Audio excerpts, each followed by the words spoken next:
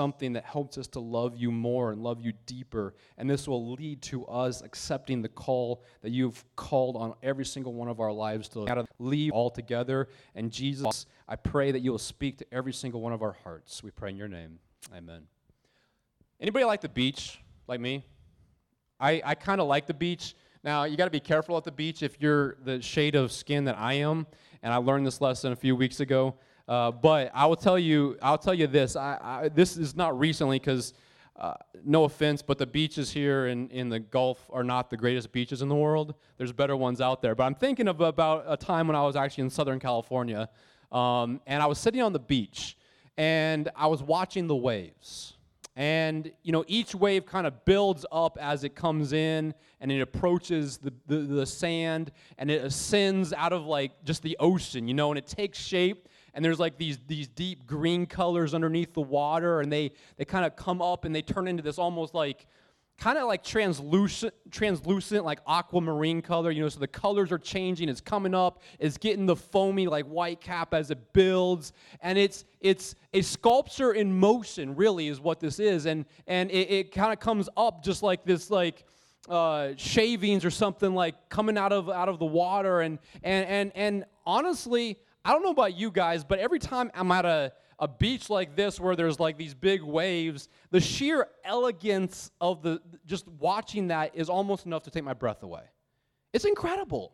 It really, really is.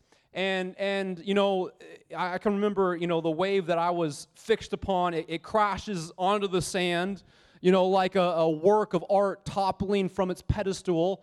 But before I can feel the loss of that wave, another one is rushing to take its place, sweeping upward and forward, and just all this awesome, mesmerizing beauty.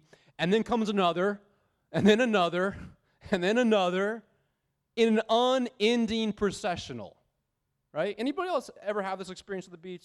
You just feel in awe, and you're just mesmerized by how awesome this is? I mean, we take it for granted a lot of times. But there's a verse that came to my mind when I was sitting there, and it was this verse, all things were made through him, and without him nothing has been made that has been made.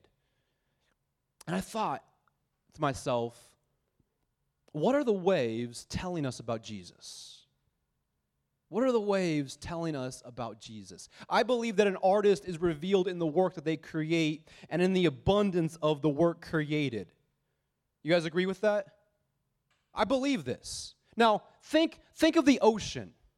I want you to picture the ocean in your mind, okay? If you want to close your eyes, you can close your eyes. I give you permission. Just don't keep them closed the rest of the sermon. But picture the ocean, okay?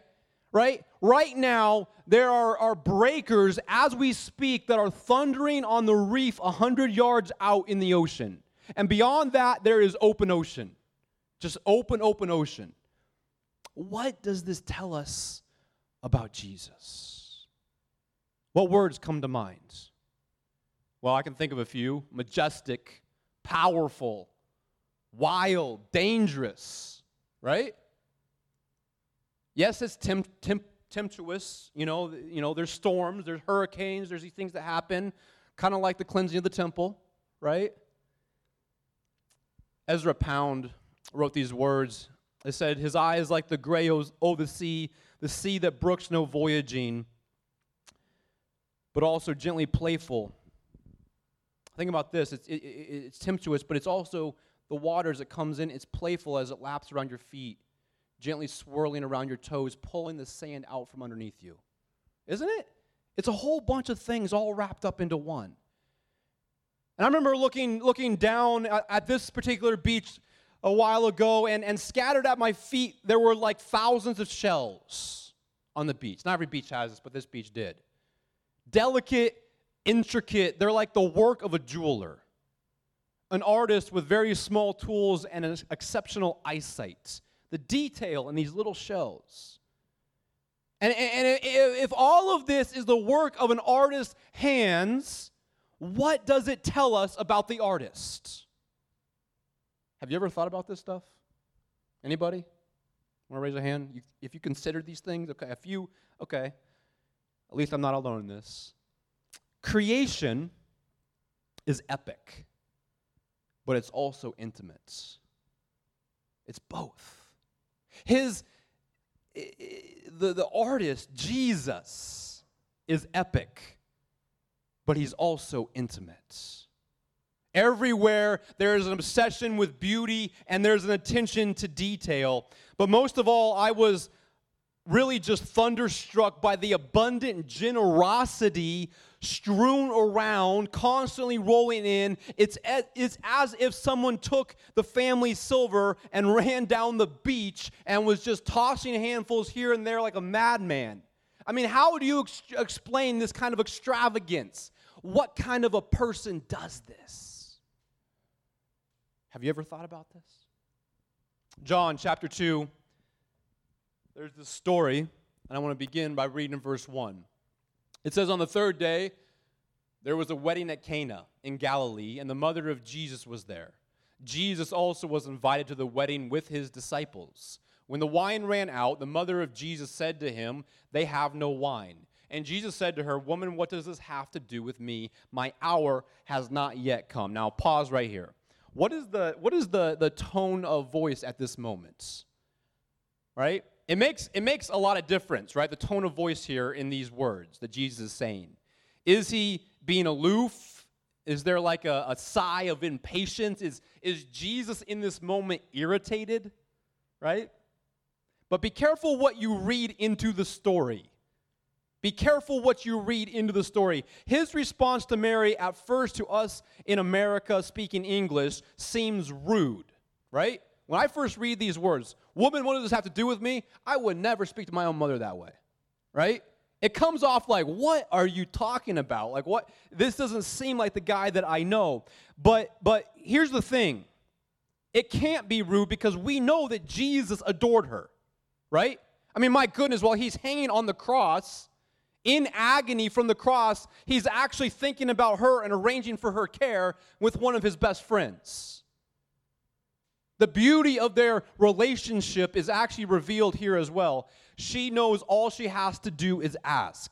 There couldn't have been anything condescending in his reply, because if you see her response, she doesn't, say anything to Jesus. She just turns to the servants and says, hey, do whatever he says, right? Like, she's not put off by what he says at all. We'll pick it back up in verse 6. Now, there were 6 stone water jars there for the Jewish rites of purification, each holding 20 or 30 gallons. Jesus said to the servants, fill the jars with water, and they filled them up to the brim. And he said to them, now draw some out and take it to the master of the feast. So they took it.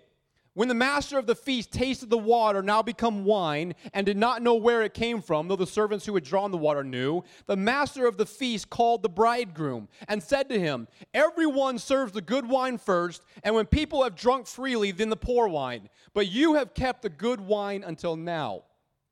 This, the first of his signs, Jesus did at Cana in Galilee, and manifested his glory, and his disciples believed in him. Now, there's a whole bunch of stuff in this story that I could go in different directions and point out different aspects of this story. But there's one I want to focus on here today for the point of this message. It says that there were 6 stone water jars that each held up to 30 gallons. That would be somewhere close to 180 gallons, okay? Now, John makes the point of saying that the jars were filled to the what? To the brim. Okay, so they were full. So it says up to 30 gallons. Well, guess what? It was 30 gallons because they were filled to the brim, right? You with me so far? And he makes a very point of mentioning this in the book of John. It kind of reminds me at the catch that they had when, they caught all the fish, and he numbers after, the resurrection. Hey, there was 153 large fish. He's very specific with this. In this instance as well, John is saying, hey, there were 6 stone water jars, and they were filled to the brim. It's about 180 gallons. If you prefer liters, that'd be about 682 liters. If you take the average, wine bottle today, that size, this is the equivalent of about 908 bottles of wine. 908. Think about this. To me, I'm like, that is overkill. The scripture makes a point of telling us exactly how many of these jars there were and how much they held, and even pushes the point to tell us they were filled to the brim. Apparently, the quantity that Jesus produced is important to the story, And I'm not going to begrudge Jesus the right to be generous. John says he thus revealed his glory, or manifested his glory. What is it exactly that Jesus revealed? Certainly it was his power over creation, but there is something else here, something beautiful. Jesus did not give them a couple of bottles to wrap up the evening celebration with one last toast. Jesus does what he does, but he does it lavishly. Are you with me? Are you with me? He does it lavishly to the tune of 908 bottles. Now, here is the same stunning generosity that we see pouring forth in creation. Isaiah 6, verse 3 says, they were calling out to each other, holy, holy, holy is the Lord of heaven's armies. The whole earth is filled with his glory. Man, the beauty of Jesus. The beauty of Jesus. The text declares he hadn't planned on revealing himself at this time, the wedding in Cana. Might this help us with our own prayer lives? Matthew chapter 7, verse 7 says these words, ask and it will be given to you, seek and you will find, knock and it will be what? Open to you. I don't think that Jesus would have urged us to pray if he was not approachable. Jesus would not have told us this in Matthew chapter 7 if God was unapproachable. Bailing the groom, Jesus in the wedding in Cana, bailing the groom out of an embarrassing situation wasn't Jesus' intention. My time has not yet come. He didn't come into the wedding in Cana planning on doing what he did. Are you with me? But he ended up doing it anyway. And not a bit begrudgingly. 180 gallons, the Bible says, late in the reception. I mean, the crowd at this point has already emptied the cupboards. It's got to be close to midnight at this point. He could have gotten away with less. He could have gotten away with, what was typical and making, the cheap, but he goes to the nth degree, right? What joy, what gladness, how generous of him. It's kind of like sunshine. I'm going to talk a lot about nature today. Is that okay with you guys? I enjoy nature, so I think it gives us an idea about who God is. I think about sunshine a lot. Think about this. The daily radiance is showered upon us, and it's this golden goodness, Every single day over so much of the planet, it saturates our world, warming the earth, raising the crops in the fields by silent resurrection, unfolding flowers, causing birds to break out with song with the dawning of each new day. It bathes everything else in light, which then enables us to behold and to enjoy, to live and to work and to explore. I mean, think about this. What a gift sunlight actually is. Most of the time, we take it for granted. And sometimes if you're pale like me, you kind of curse it. Right? But what a gift sunlight is, coming and going. I'm not a morning person. If you know me, you know I'm not a morning person. But sometimes, even though I'm not a morning person, I do love to get up before the sun rises and to just get up in the darkness of early morning and nobody else is awake and just to pray as the dawn comes. To pray through the dawn, to pray through the sunrise. As I find myself actually in this experience, which it's a struggle, I'll be honest, but when I do this, it draws me nearer to God. The room begins to grow lighter and lighter while the spiritual air kind of clears around me. With a final amen, the golden, glowing light of sunrise, it fills the room like the presence of God. Anybody ever experienced that, by the way? Anybody ever do that? I see a couple of you. Think about this. We get hours of sunlight every single day. Hundreds and hundreds and hundreds of gallons of it, if you will, right? Talking about the wedding in Cana. And then late afternoon, how beautiful things are when they're backlit, right? I can think about like autumn grains and grasses. There's a picture Michelle put up on her Instagram recently I'm thinking of the similar lighting, full heads glowing as if every top was bursting almost with kind of like the glory of God. I love that time of year. The gaudy splendor of sunset follows and then the waiting period of night to help us to appreciate the gift. I mean, imagine if it was always night. Imagine if dawn never came. But it does come. It comes faithfully, lavishly, making our hearts glad once more. What a gift light is. Light. And it's given in such abundance, we can hardly take it in. Right? I mean, what does sunshine tell us about the personality of Jesus? What does that tell us about Jesus? What does the gift of our senses tell us about Jesus? My dad's side of the family is all from Colorado. Anybody ever been to Colorado? Anybody? I actually love Colorado. It's an awesome part of the country. It's a beautiful area. And I can remember visiting my grandma there in the summertime when I was pretty young.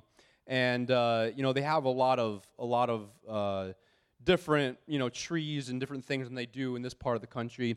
But I remember, in summertime there, the aspen trees, for instance, a lot of aspen trees. They're very kind of fully leafed out after a very wet spring, and the groves of the lush and the breeze in their boughs sometimes sounds like a soft, gentle rain. And and I was thinking about when strong winds blow. It almost sounds like the surf as it recedes across the beach. Right? There's this interconnection between all the different experiences we can have in nature.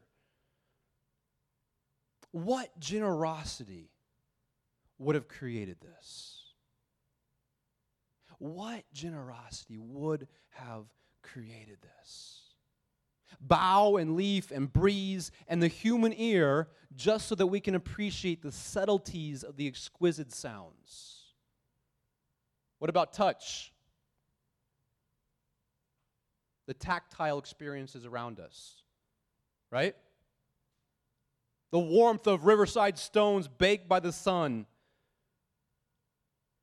You love to hold those right after you plunge into the cold water, letting the warmth radiate all into your body. Or the comfort of your spouse's caress and human touch. And smell.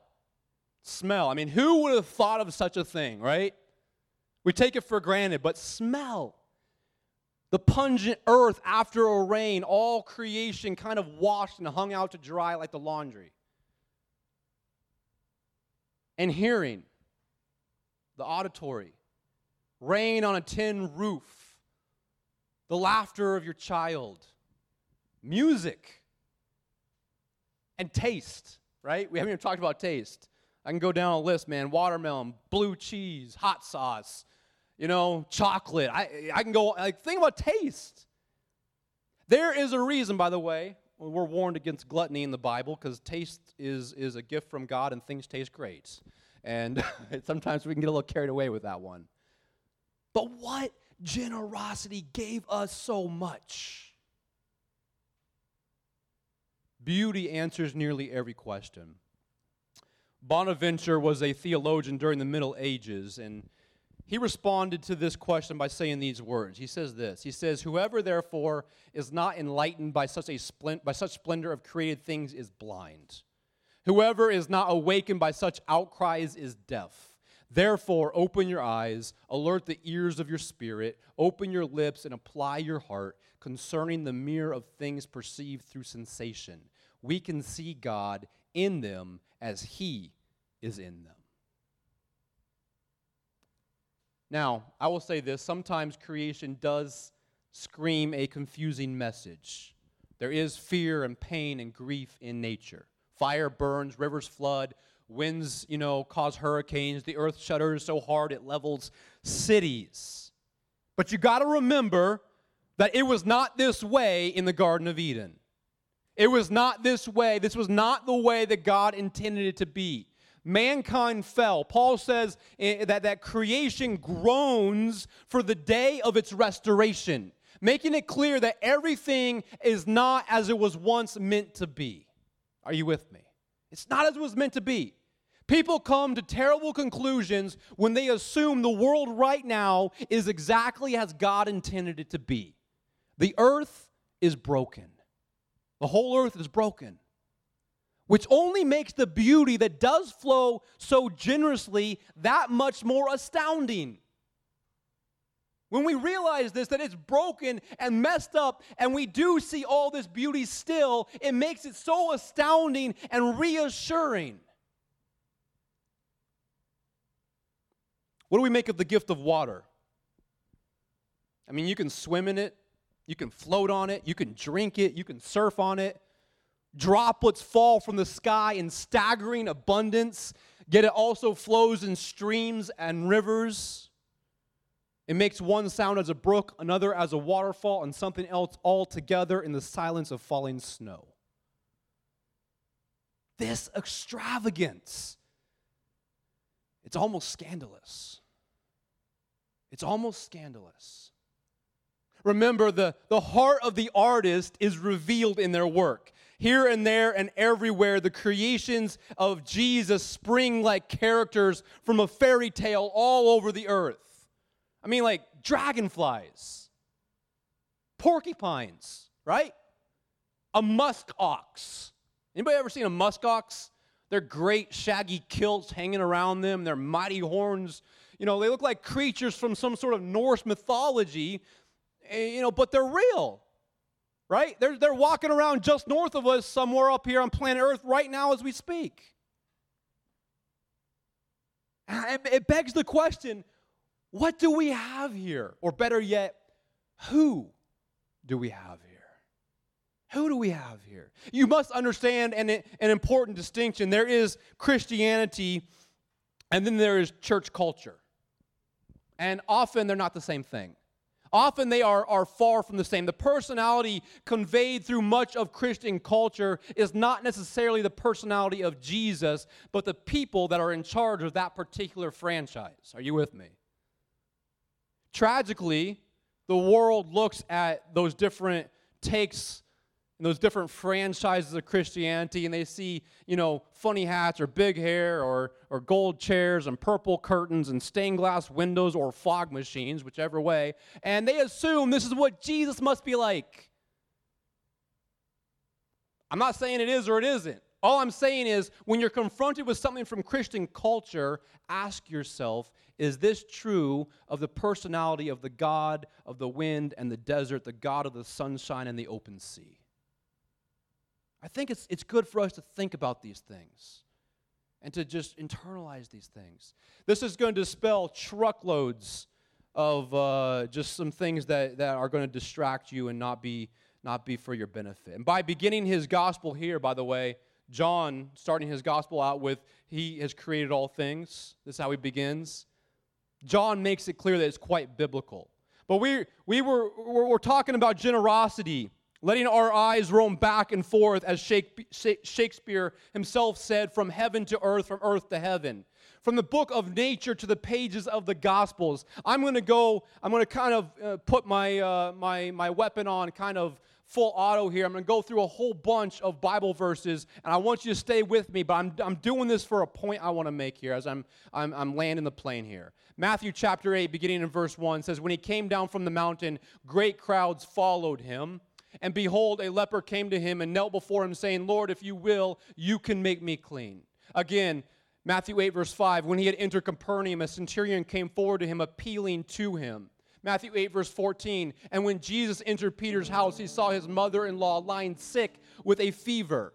Matthew 20, verse 30, "And behold, there were two blind men sitting by the roadside. And when they heard that Jesus was passing by, they cried out, 'Lord, have mercy on us, Son of David.'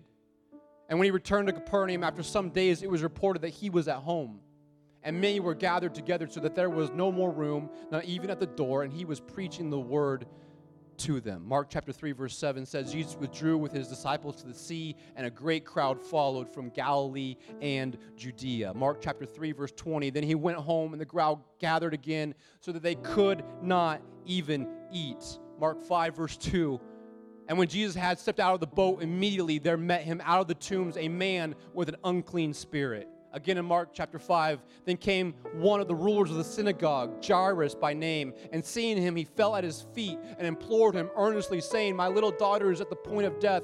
Come and lay your hands on her so that she may be made well and live.'" Mark 6 says, and he said to them, "Come away by yourselves to a desolate place and rest a while, for many were coming and going, and they had no leisure even to eat. And they went away in the boat to a desolate place by themselves. Now many saw them going and recognized them, and they ran there on foot from all the towns and got there ahead of them." And one more in Mark chapter 7. It says, "And from there he arose and went away to the region of Tyre and Sidon, and he entered a house and did not want anyone to know, yet he could not be hidden. But immediately a woman whose little daughter had an unclean spirit heard of him and came and fell down at his feet." Late into the night, early in the morning, walking down the road in the middle of his supper, at home, while he's traveling in other towns, Jesus offers his time, his words, his touch, flowing freely and generously like the wine at the feast in Cana. To appreciate the reality of it all, remember that what we talked about a couple of weeks ago, this is not like it's Superman. Remember his loneliness, his weariness, his humanity. When you think about that, this is utterly remarkable. Particularly in light of the fact that this is a man on a life or death mission. And he is lavish with himself.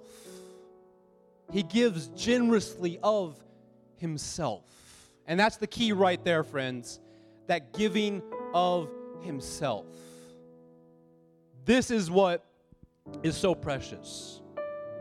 Moses offered leadership, and tirelessly so. Solomon handed out the rarest of wisdom free of charge. Pilate seemed willing to toss to the crowds anyone they wanted. But Jesus gives himself. He gives himself. This is, after all, what he came to give and what we most certainly desperately need. Jesus points to a field of wheat. Imagine trying to count the number of kernels in one acre. Immeasurable abundance. Turning our gaze to those luxuriant fields, he says in John 12, verse 24, I love the Message paraphrase in this verse. He says, "Listen carefully. Unless a grain of wheat is buried in the ground, dead to the world, it is never any more than a grain of wheat. But if it is buried, it sprouts and reproduces itself many times over." The point he is making is that he has come to share his life with us. But again, as soon as I say that, the old religious associations rush in to fog the reality. Imagine walking through a rainforest, diving over a coral reef, simply looking through a microscope at a drop of pond water. Creation itself is still pulsing with life.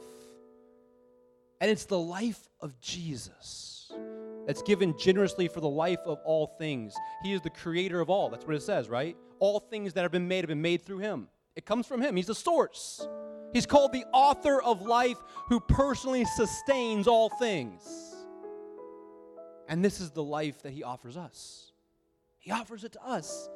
This is the extravagance with which he offers it. Jesus does not only give his life for mankind, he also gives his life to mankind. And it is showered upon us daily like manna.